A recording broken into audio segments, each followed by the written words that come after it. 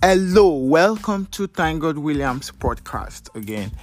I saw something on Yaba Left online, and the post said that women are using vaginal discharge as perfume to attract men, and a lot of controversies. And I saw a lot of posts, and people are just focusing on the fact that this could lead to infection, of course, because your hands are dirty, your hands that touch your face, your neck, and you put it in your vagina, you're going to contract infection.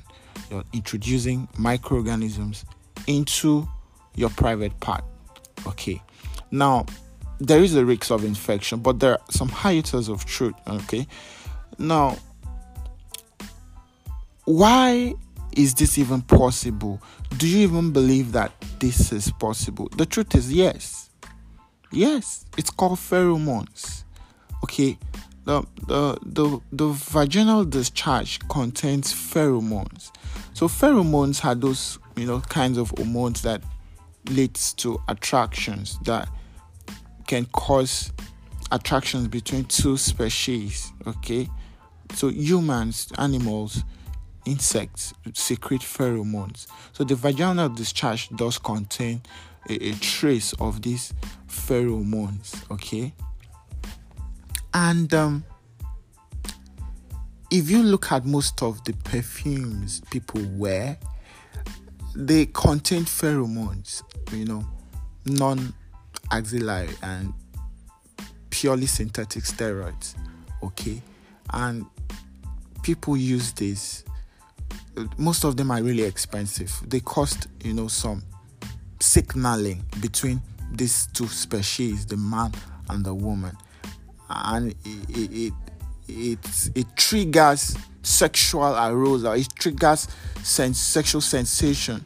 Okay, it messes with your brain. It works.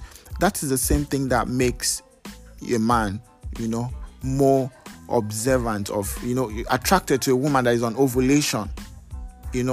Sex is likely to occur at that point, and the woman is likely to be more ready, receptive, susceptible, and attractive. Okay.